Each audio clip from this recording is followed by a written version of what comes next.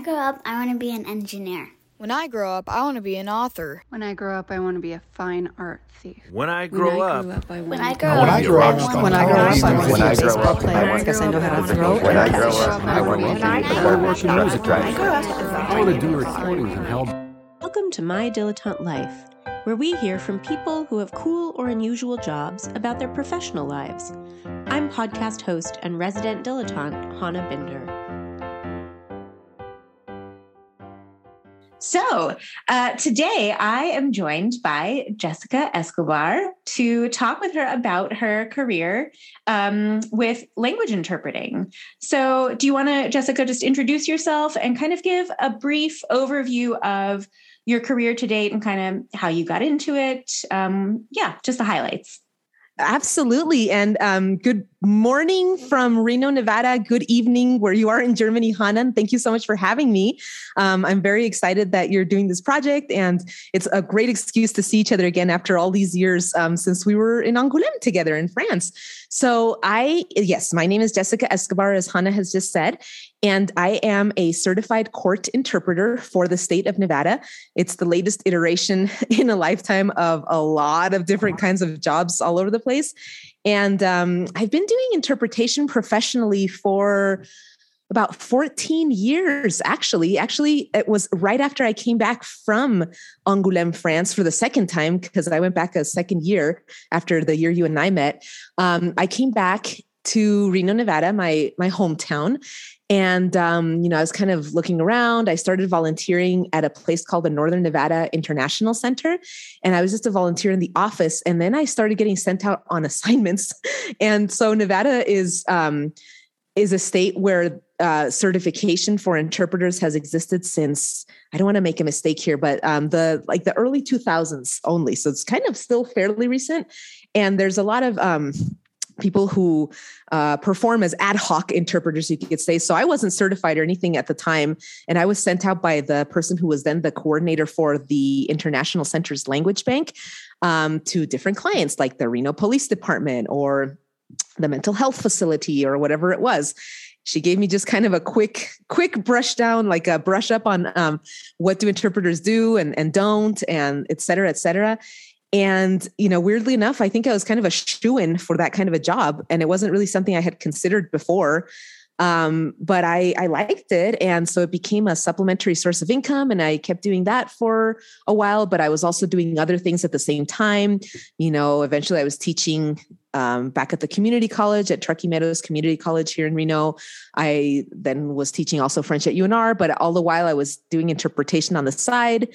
And, eventually, as time went on, I did end up getting my certification. And shortly after that, a job opened up full-time with the Second Judicial District Court.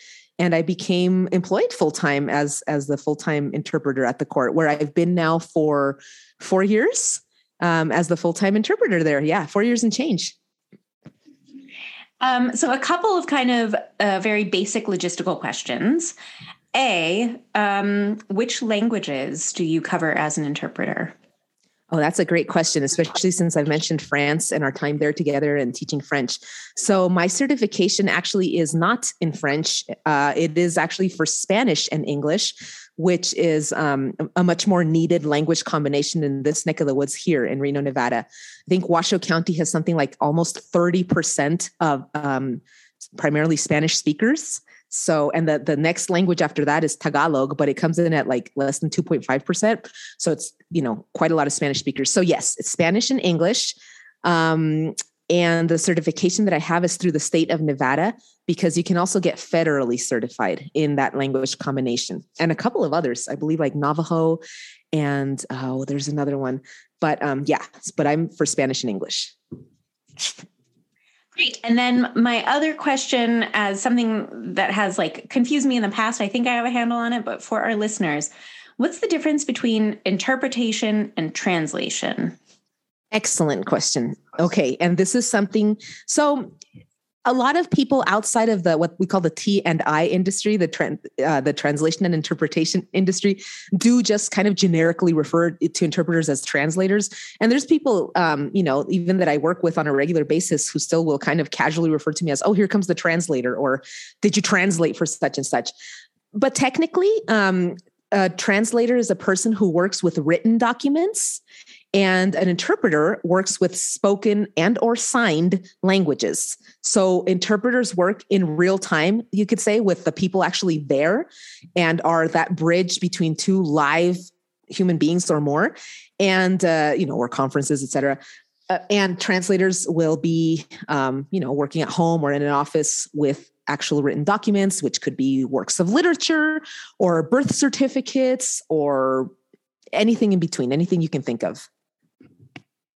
I have to say, living in Germany right now and now speaking a fair amount of German, I've had a couple opportunities to kind of, as you put it, like ad hoc interpret. And man, it's hard to not only understand something in real time and then translate it, but also continue listening to what the person is saying as you're talking to someone else in a different language.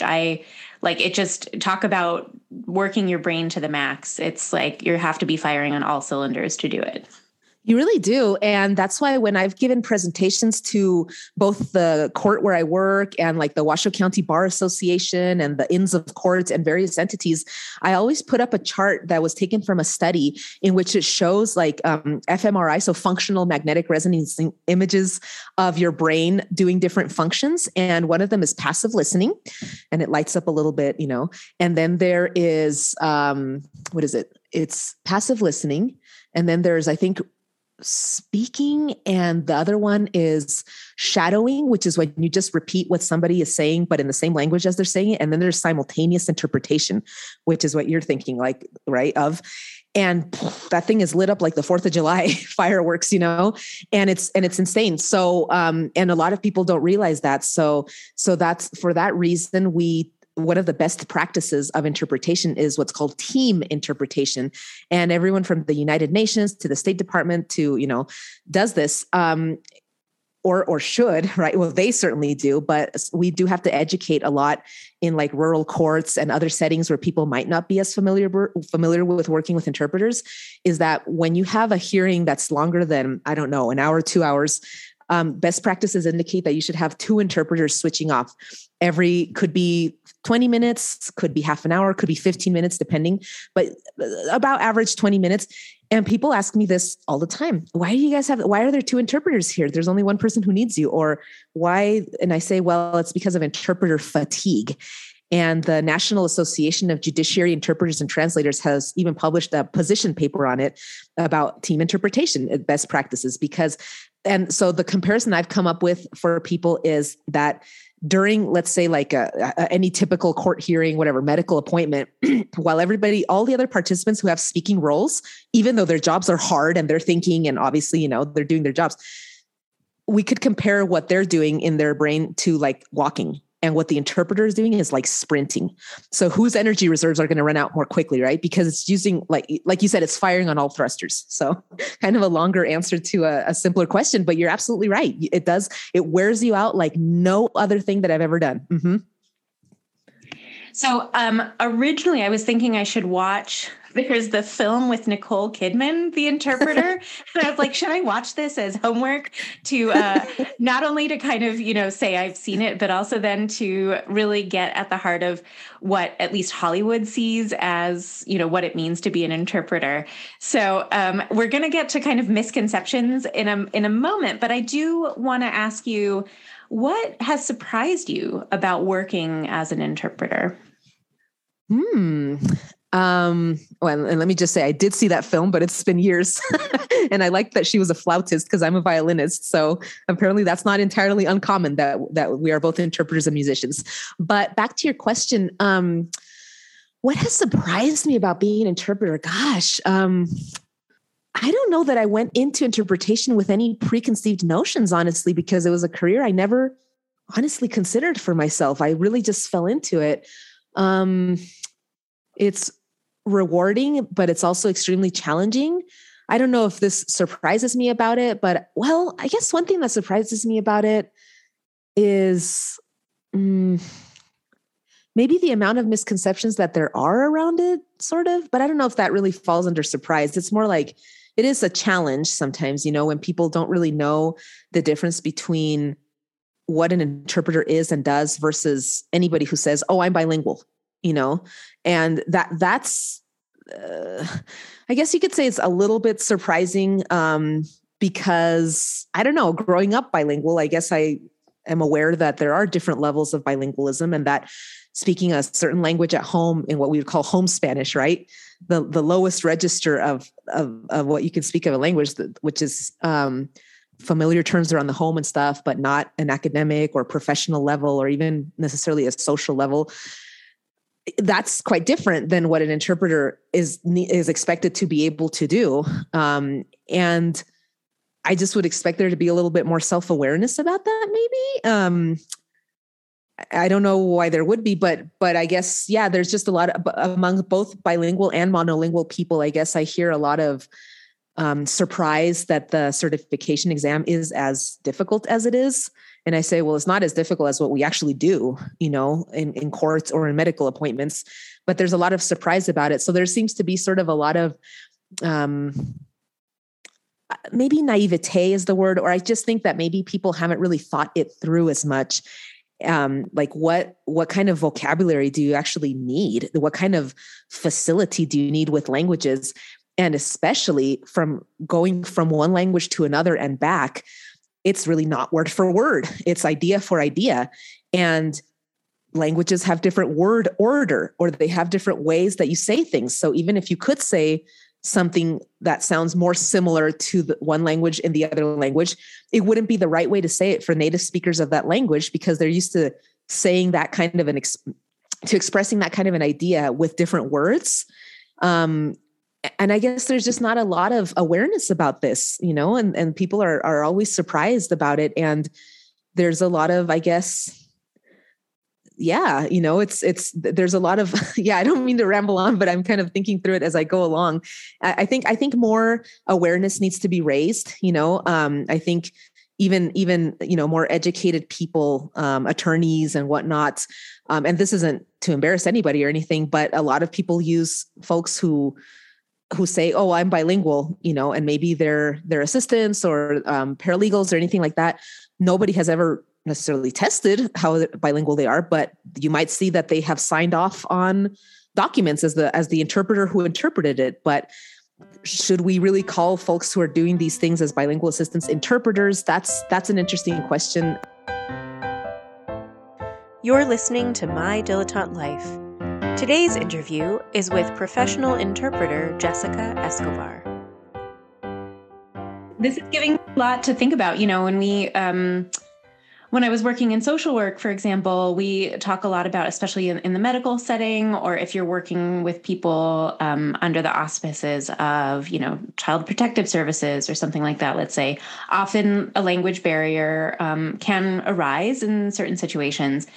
And it's so easy if you don't have plentiful, easily accessible interpreting services to just use whichever member of the family speaks the most English as that informal interpreter. And there are so many, it's not only linguistic issues, like how many 6-year-olds know, the proper terminology for different bones in the body or for different diagnoses or, all that specialized vocabulary.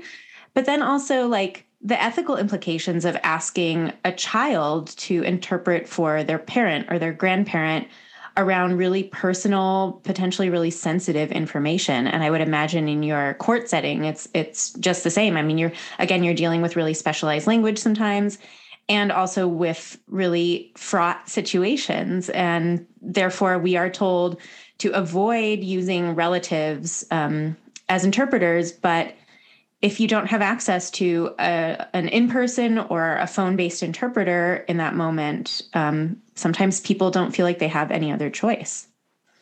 Or they don't know about those options in the first place. And that's an excellent point that you raise, Hannah. These are very serious ethical implications. You're not supposed to use relatives, and especially children. And, and there could be conflicts of interest. What if you go to a parent-teacher conference and the kid is interpreting?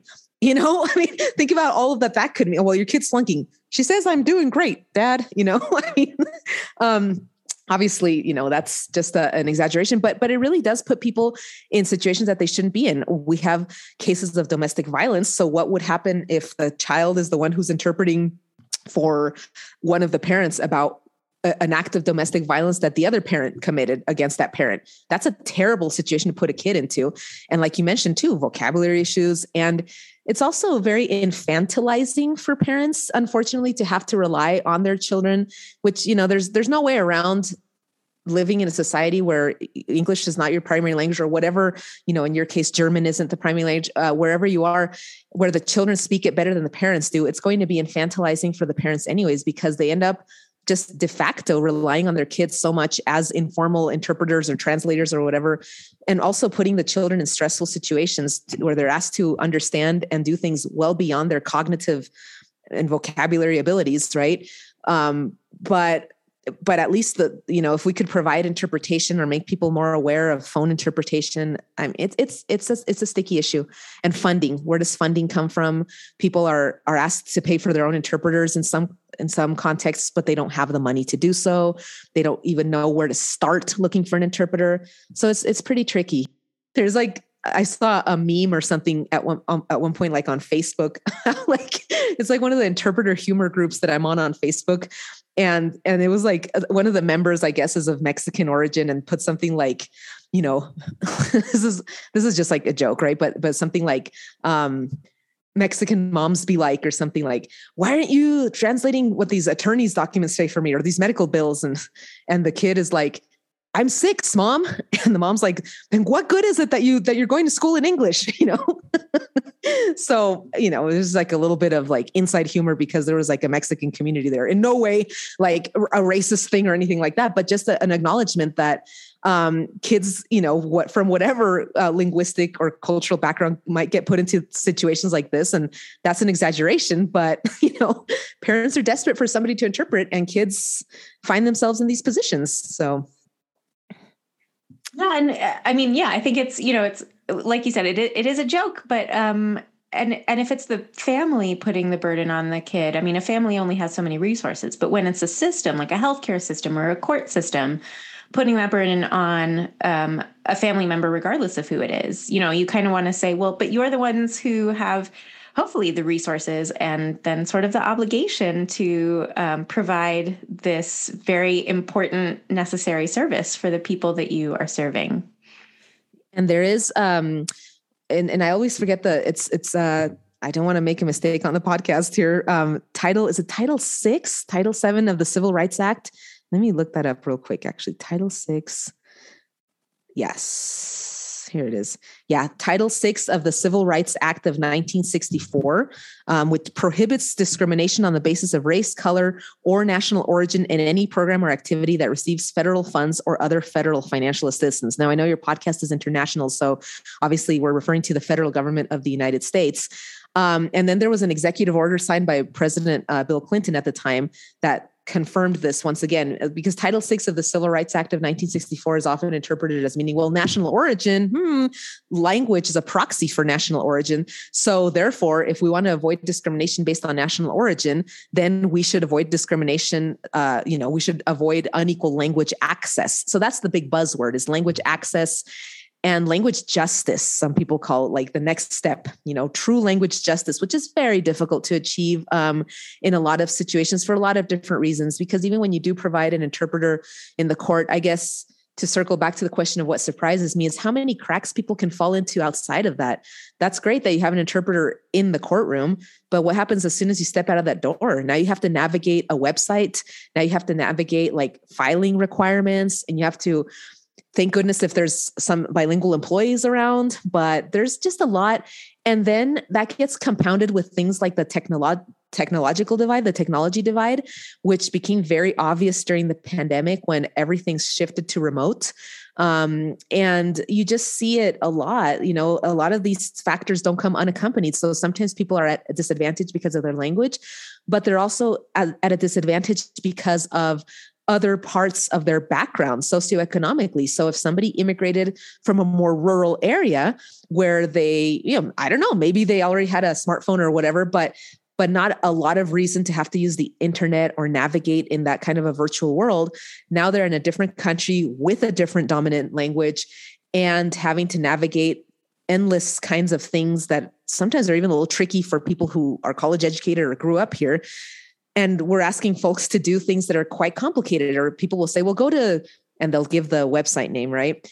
But the website name is in English, so you would have to spell that out, and I heard that even with like the COVID things, like there was like, the county did like an announcement for COVID, and then they tried to do it in Spanish. But when they actually gave the website name, it was all read in English. And it wasn't spelled out or anything, which is what would need to happen. So these are some of the areas where people don't realize people could be falling into cracks, is that you have to spell websites out letter for letter if the website is like a word that is in another language that somebody just won't understand because they don't speak that language. And you have to, and there's just a number of things like that. There's just a number of things where people fall into the cracks, and that there's compound, like their intersectionality, I guess you would call it, of different kinds of disadvantages and stuff. So yeah. Well, now that we've talked about some of the kind of heavy implications of working in this field, what are some of the coolest parts of your job? The coolest parts of my job, I have to say, like, I love the people that I work with. And that is like not only what we call LEPs, people of limited English proficiency, but also my coworkers and the administrators of the court, like the bosses. I just on a personal level, I feel like I have a voice there, and that it's taken seriously, and that if something isn't known and I bring it to their attention, they care and it matters. And so that's kind of just a personal thing, just because of where I am and where I work. And with and I'm sure not everybody is as lucky as I am. And so I count those blessings every day, because as many frustrations as a job like this can have, in a sense, always being the minority voice, because the only interpreter or the only person who's seeing some of these problems because of the positions that I get put into as an interpreter, despite all of that. So it's more important than ever to have a supportive team, which I do, which is a blessing. It's amazing. So there's that. And in terms of interpretation in general, it's like super mentally stimulating, actually. You have to be on your toes while you're performing it, but you also are studying outside of your assignments. And that's another thing that people might not realize is I actually made one of our IT people laugh one time. I said, I have to go study for my case. And he laughed because he knows I'm kind of over the top and I'm always extra and running on 1,000%. So I think he thought that I was like telling a joke. Like if I said, I have to go study for my blood test or something, right?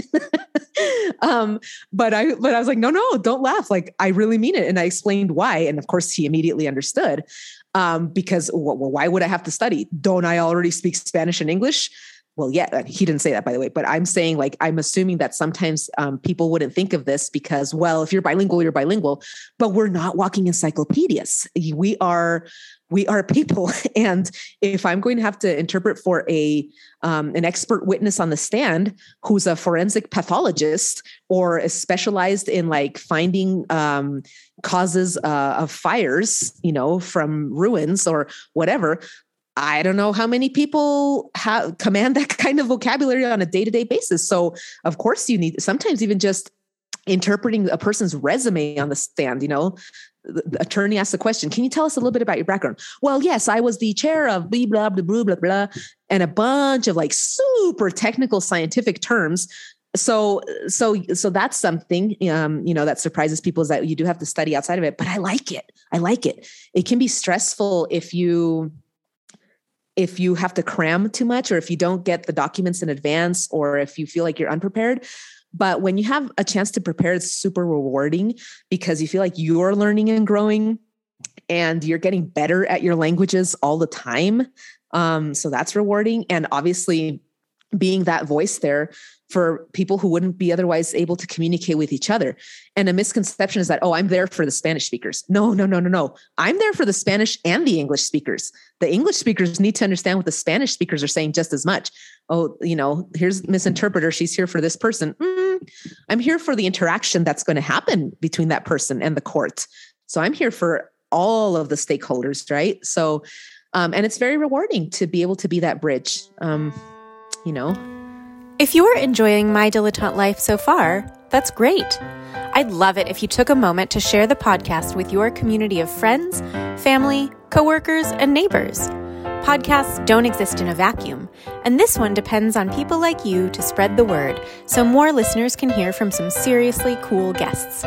Remember, you can follow My Dilettante Life on Facebook, Instagram, and Twitter, as well as finding new episodes on the website at hanabinder.com/mydilettantelife. That's HANABINDER.com/my-dilettante-life. Thanks.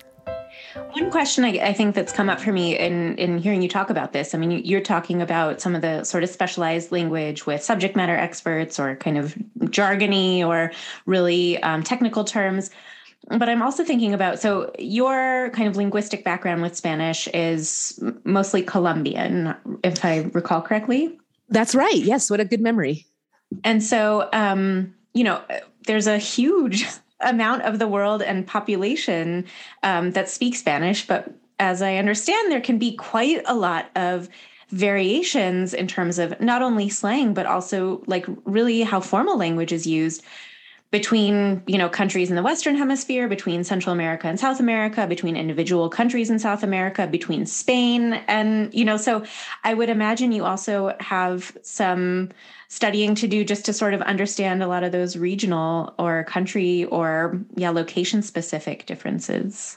Oh, you're so right. I mean, the Spanish speaking world is huge. There's even pockets of Spanish speakers in like North Africa. I heard like a whole podcast about it, So yeah, my family's Spanish is Colombian. Both of my parents are originally from Bogota, the capital of Colombia. And shout out to, like the movie Encanto and putting Colombia on the map for a lot of folks. And it's Colombia because we have the tendency here in the States to spell it Columbia because of our own map names that are that way. But yeah, so Colombian Spanish is what I grew up speaking and hearing and whatnot at home. But Colombians are actually quite the minority ethnically in Washoe County, which is where I actually do my interpreting. I usually am dealing with people of Mexican origin, of Salvadorian origin, Guatemalan, Honduran. I would say those are the heavy hitters around here. Every now and then I've interpreted for a person from Puerto Rico, maybe, or somewhere. I think I did interpret for a lady who was from Colombia at one point, but that would be the minority around here. And so, yeah, I mean, so some of the stuff, I have to learn on the field, so to speak. And if an interpreter doesn't know, you are not only well within your rights to do so, but you should stop. Your Honor, the interpreter needs a moment to consult her dictionary, or Your Honor, the interpreter requests a moment to clarify what Mr. Such and such has said, or whatever it is. And there's also workshops and things that you can and should take as part of your continuing education. There's a whole series of workshops that I've seen recently and over the years for Cuban Spanish, which apparently seems quite different in the use of some terminology and whatnot. So, but nobody's going to know everything. And I think that that's the important thing to remember. You can really get in your head about it and, oh my gosh, I'm never going to speak all the Spanishes of the world, because not only all the countries, but it's all the regions. And sometimes there's stuff that's specific to a town or whatever. You know how that is, and we see that in the States. So it's not one size fits all, and something could mean the opposite in another place. I have had to ask for clarification several times, and that's okay. And you do, and it's part of being professional. And I think people appreciate that because they can see that you're not just making stuff up, that you're really trying to be a professional about it. I love hearing this from you because while I am in no way close to being able to interpret like German or French and English, I just have really enjoyed the mental challenge of continuing to learn a language while realizing that I am never going to master this language, not having learned it, as a native speaker. So there's always going to be something new to learn. I guess the way that there is in English, right? Like, I'm sure I don't know all the words in the English language, even though I was raised speaking it. But it's like, it is the continued pursuit of knowing more about the language that makes it so interesting, because there's always something new to discover. I just learned the German word for umpteen, which is such a cool word in English. And now I'm so excited that I can say it in German. But well, how do you say it? Zig. Z-I-G. Zig. Zig? Yeah. Yeah. Oh, and that means umpteen? Yeah. That is so cool. I wouldn't even have thought that they had one. New morsels to discover, which is really, I guess some people might see it as discouraging that you're never going to master a language entirely, but I see it as just like, it means that it's always going to give you new and exciting things to learn. That's how I see it too, Hannah. I think that, you know, you can, especially when you have like a very kind of a curious mind and you always are wanting to learn, which is, I think, every human being's province, really. But some people get more restless than others, I think, when they're bored. And I'm certainly one of them. I imagine you are too, just from what I know about your very adventuresome, to my eyes, lifestyle throughout the years. And so I think that this profession, you can really do so much with it, and you're always learning. And I don't think there's ever been a day in my job that I've been bored. I mean, stressed, sure. Sometimes I'm like, wait a minute, I know I have a project. Where's my to-do list? I mean, but, or something, you know, if I have some time between hearings or something, and I'm doing background projects because I am staff interpreter, so I do keep a regular schedule. But bored, I mean, no, I don't think so, because there's always something more to learn, and you can learn about every field, and you should read widely across many fields. So, with that being said, you know, you just said that it's never something you find boring. Are there tedious parts to your job? Yes. And I mean, I have to confess. So, and this is kind of maybe, you know, hopefully not professional suicide to admit publicly, but, you know, I would never have seen myself as a court interpreter of all things. It's not because the law is boring or anything like that, but it can get very, I mean, it's not, how can I put this? I even, you know, in the 5th grade, I thought, oh, maybe I should be a lawyer and stuff. But a lot of it is kind of technical and routine and, you know, prescribed by precedent and law and things like that. So it's, you know, it is what it is. It can be tedious to read some of like the case files sometimes that go on and on and on. Legalese per se can be kind of an overbearing form of using the language. And there is something that I, you know, am hoping that we'll see more of in the future. There's something called the plain English language movement, which would seek to bring plainer English to legal proceedings, which would be really nice, you know, because it's even sometimes hard for native English speakers to understand some of these highly specific terms. So some of that can get a little tedious. I mean, it's interesting. And when you crack the code and figure it out, it's a challenge. It's a puzzle, right? But sometimes, you know, it can be a little overwhelming when you see that there's like 40 pages to that document. You're like, oh my gosh, okay, let's see what's in here that's going to be problematic and tricky to, and legalese uses terms that we speak, that we use outside of legalese, but it uses it in a different way also. So there's that. And also I have like a love-hate relationship with translation. So as a staff interpreter, you know, during times when I'm not actively interpreting, I'm doing other things. And one of those things is doing translation projects for the court. And it can be fun. Certainly it's a challenge as well, right? But it's not working with people. And I'm a perfectionist, and it's a lot of looking at the computer, and it's lonely. And yeah.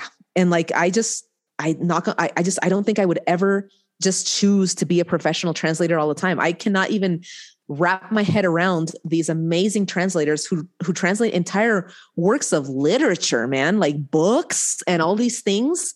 I mean, at one point, I remember through LinkedIn several years ago, somebody reached out to me offering me this amazing opportunity to translate a children's book about the life of Barack Obama.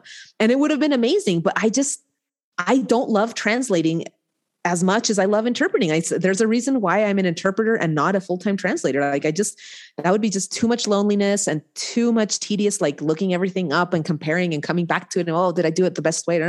Not to say that it's not challenging, but, and rewarding in that sense, but yeah. So, that's not so much related to interpreting itself, but to something else that falls under the umbrella of a full-time interpreter's job description. You're kind of like the de facto translator for where you are, which is fine, and it really is like it's fine. And I do it, but it is quite different. Yeah.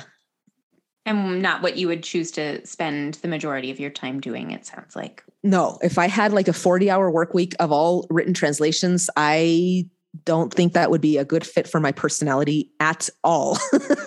And it's not that I'm not studious or anything like that. I'm very studious, but there needs to be a reward at the end of the study. So if I'm going to practice violin, which is tedious or can be, I'd better be getting to a rehearsal and a concert soon.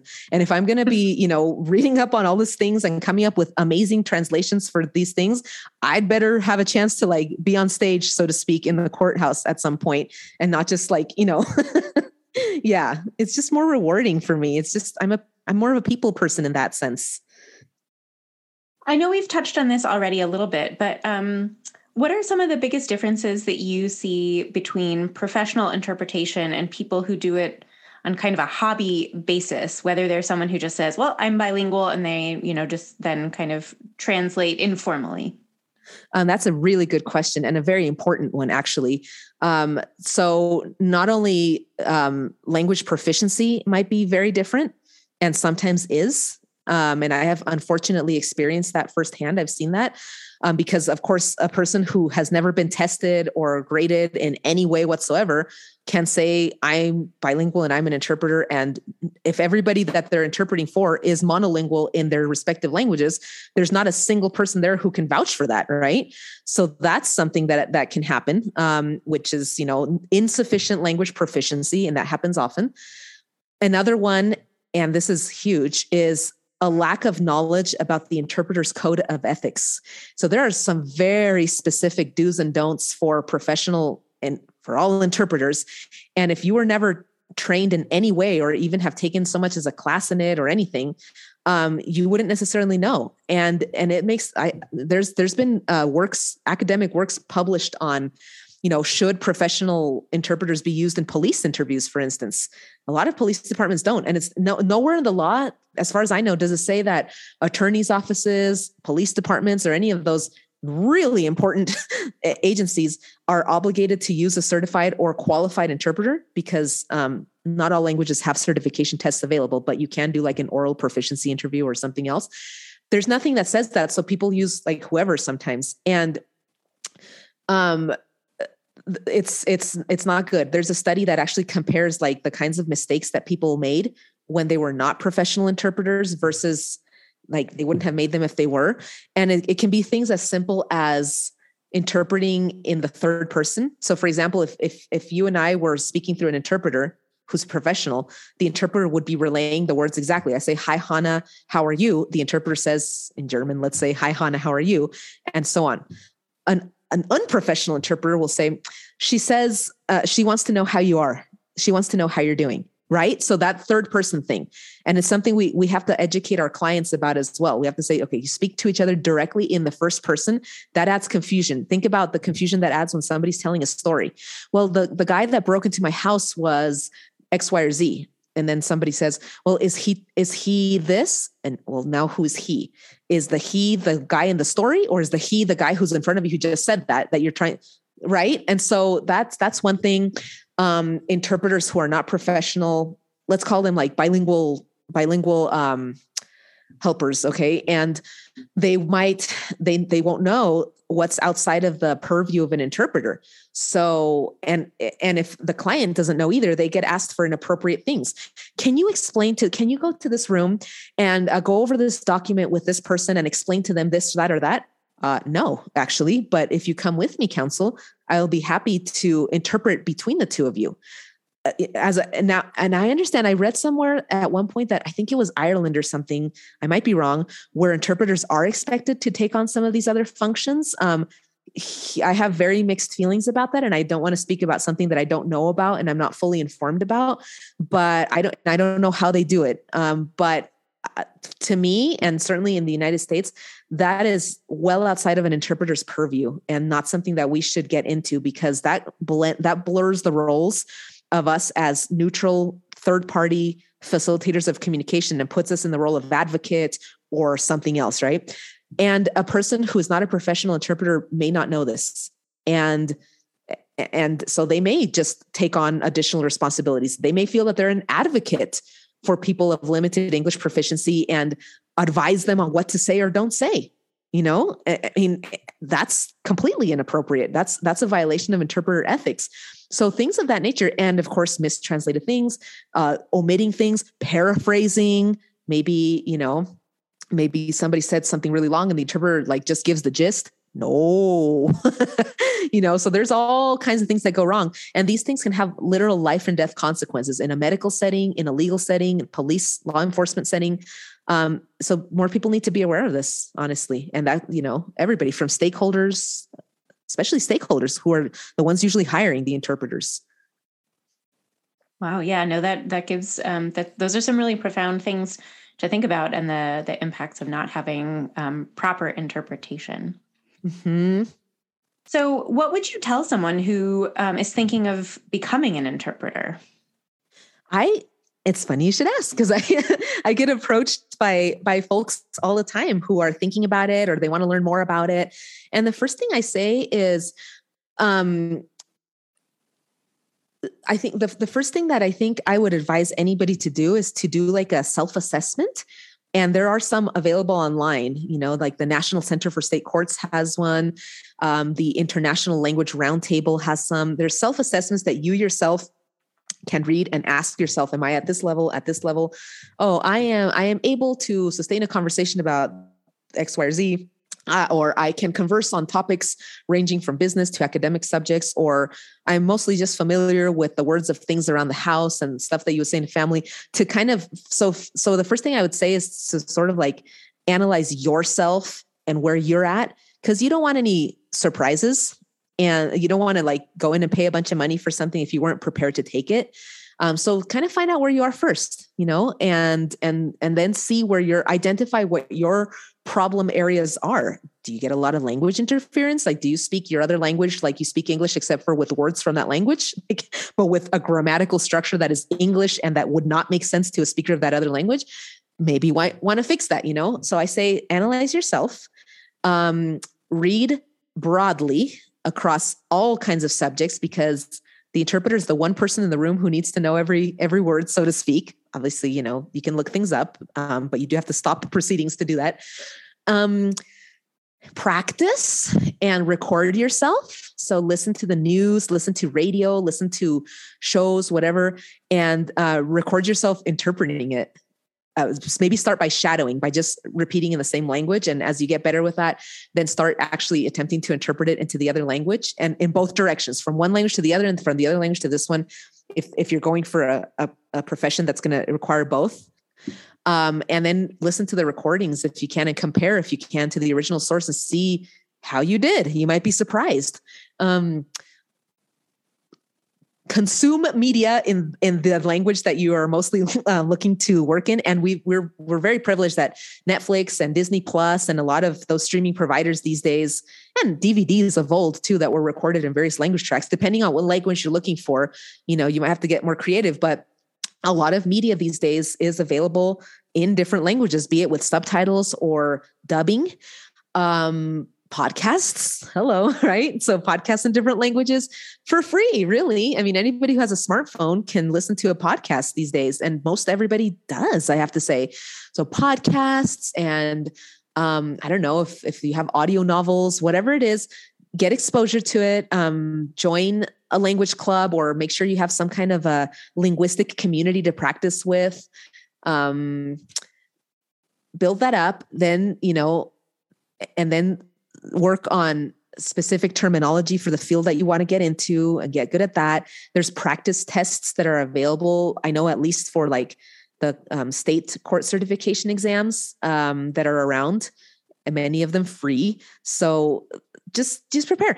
And the main thing is to just know that it can be done, and just be willing to put in whatever work needs to be done. It might be easier for some than for others, depending on where they are in their language journey, natural abilities, opportunities that they were exposed to growing up, whatever it was.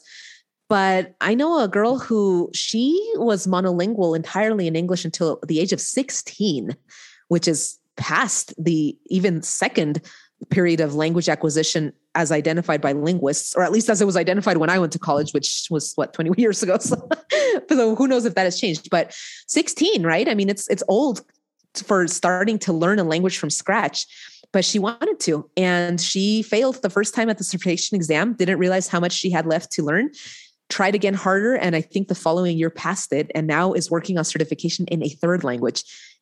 And we're talking federal certification, which has, I think, like a less than 4% pass rate, whereas the state exams have like a 10%, I think, on average pass rate. So can it be done? Yes. Can everybody do it? That I'm not so sure.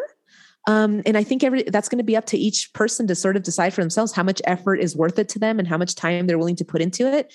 But I think we all know that different people are going to naturally have a little more or less difficulty with different kinds of activities.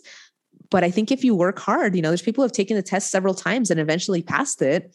I don't know, to each individual, but those would be my tips, my long-winded tips. So this is one of my favorite questions that I get to ask people. What would you be doing if you weren't an interpreter? Oh my gosh. Well, I might have mentioned earlier, and that I'm also a violinist with the Reno Philharmonic Orchestra and some other groups too. But I don't think I'd be doing that full time. I can't in Reno because none of our orchestras are full time per se. Although you can make a living off of music alone by giving private lessons and supplementing and doing other things music related, or teaching it. But I don't think I would do that full time. I love it, but I don't think I would do it full time. I would maybe go back to teaching because I've done that. I've taught at like the community college here and at the university. I taught like French and anthropology. I love that. I don't like grading papers though. And I don't like all the, there's a lot of work that goes on unremunerated outside of office hours or class time, as anybody who's been any kind of educator knows. But I do love teaching, I have to say, and I do miss my students. So I love that. Golly, I don't know. I used to work in archaeology and that was fun, but I don't think I would do that full time.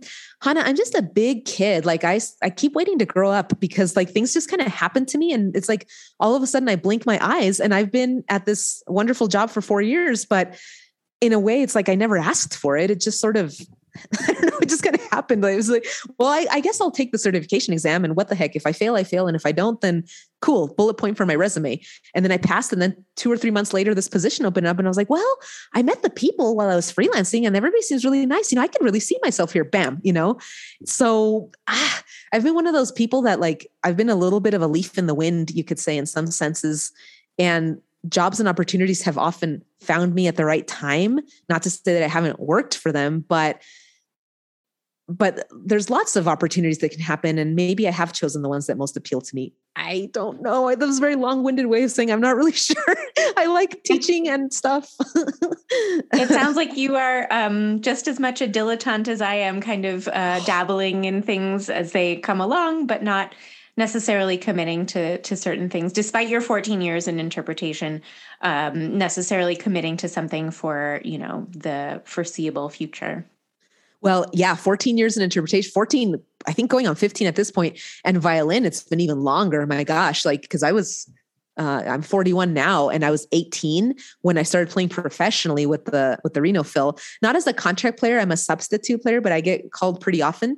And so, but again, I think that part of the reason I can do these jobs for as long as I do them too, is because they're not full-time necessarily. And I always have other things going too. And so, yeah, I think if I only ever just did one thing in my life, I think I would get too consumed by it. And I like to use my life, my time, and my mind in different ways at any given time. But interpretation is good for that too, honestly, because it does put you in touch with many different kinds of subjects and people. So yeah. Do you see yourself as an expert in interpretation? Oh my gosh. I think, a ways to go before I would consider myself at the level of some of the people I see as my mentors in interpretation. There's always somebody who knows more. There's always somebody who's been doing it for longer. If anything, I came in through the back door of interpretation. I did it for 10 years without any certification, right? Which I don't really advise people to do, right? But I can't be a hypocrite. That's how I did it. And then I had like no training, and then I got certified after like not even studying that much, because I guess the 10 years in the field did me good. And then I started taking classes. So it was like, I did absolutely everything in reverse. And I guess I've sort of become a de facto mini expert of sorts. Certainly like I'm fortunate and privileged that people sort of in my area here have sort of come to see me as that. And they'll come to me asking for questions and advice and guidance. And, so I guess I'm more of an expert than a lot of the people around here, for sure, just because I do it and I've been doing it. But I mean, there's always somebody who's more expert. I don't know. I'm an expert light. How's that? I'm becoming ever more an expert, but I've got a lot to learn still. But yeah, I would say much more than I was 4 years ago, for sure. So you're more on the expert end of the spectrum if you're not all the way toward the end of the spectrum. And I have really high standards for myself too. So like, I mean, what would I even consider an expert? I guess somebody who's been doing it for 40 years in like a medical, legal, and conference setting. I don't know, right? That would be like super expert, plus an academic with a PhD in it who's like currently conducting studies about the impact of interpretation and translation. That's like, whoa, expert with a capital E. I would say I'm a pretty decent expert in my own neck of the woods, which is just, I know what you do day to day. I know do's and don'ts, I know a few of the differences between the code of ethics for legal interpreters versus medical interpreters.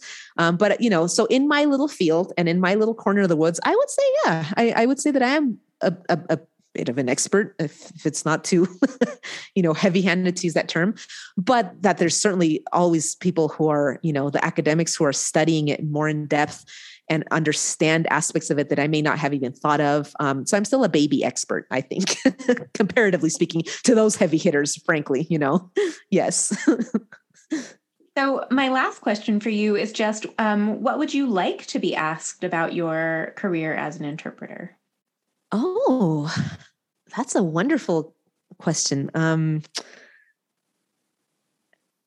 I think maybe I would love it if people asked me, how could we make this better? And I don't know that that's so much a question about interpretation as a profession, but just the things we get exposed to as an interpreter, the things that we see. How could we all work as a team to make this better? What can we do? And I think that would be really nice to sort of feel that there's that open dialogue between all the stakeholders and that people all are, that people would even be aware that there are things that could be made better, et cetera, and that willingness to collaborate to make that better. Because there's things that we need to do to make things better, I think, always. There's always, and I don't know about, in terms of an expert of things outside of this, I am absolutely not. I don't know things about budgeting. I don't know things about how organizations and bureaucracies work or funding or any of that stuff, but that might be good. What else would I like to be asked about interpretation? Maybe, I don't know. I do get asked by people how it is, or they say, oh, I can't imagine doing this. This seems hard or something. So that's nice when there's like some awareness of that, because you feel understood, and with understanding come accommodations that are good for everybody. I don't know. I think it's nice to just sort of be acknowledged, because it is, I don't know if I want to say a minority profession, but I think not just in the States, but around the world, not a lot of people really know what we do or what is entailed in it, or what really is happening when you do speak a language at that level or go between languages. So maybe just more curiosity about it. And like I said, I do get a lot of people who are curious about it. When I grow up, I want to be an archaeologist. I hope you enjoyed listening to this episode of My Dilettante Life. I'm your host, Hannah Binder. The podcast theme music was composed by Anna Bradley, with sound editing assistance from Yuli Einarsson. The podcast logo was designed by Ashley Burke, with help from model Ivy Bean. Thanks to our guests, and to all our listeners for tuning in. If you have follow-up questions for a guest, send them in for a chance to be featured on an upcoming Audience Asks segment. My Dilettante Life is available wherever you get your podcasts, as well as directly at hannahbinder.com/mydilettantelife. That's HANABINDER.com/my-dilettante-life. Tschüss!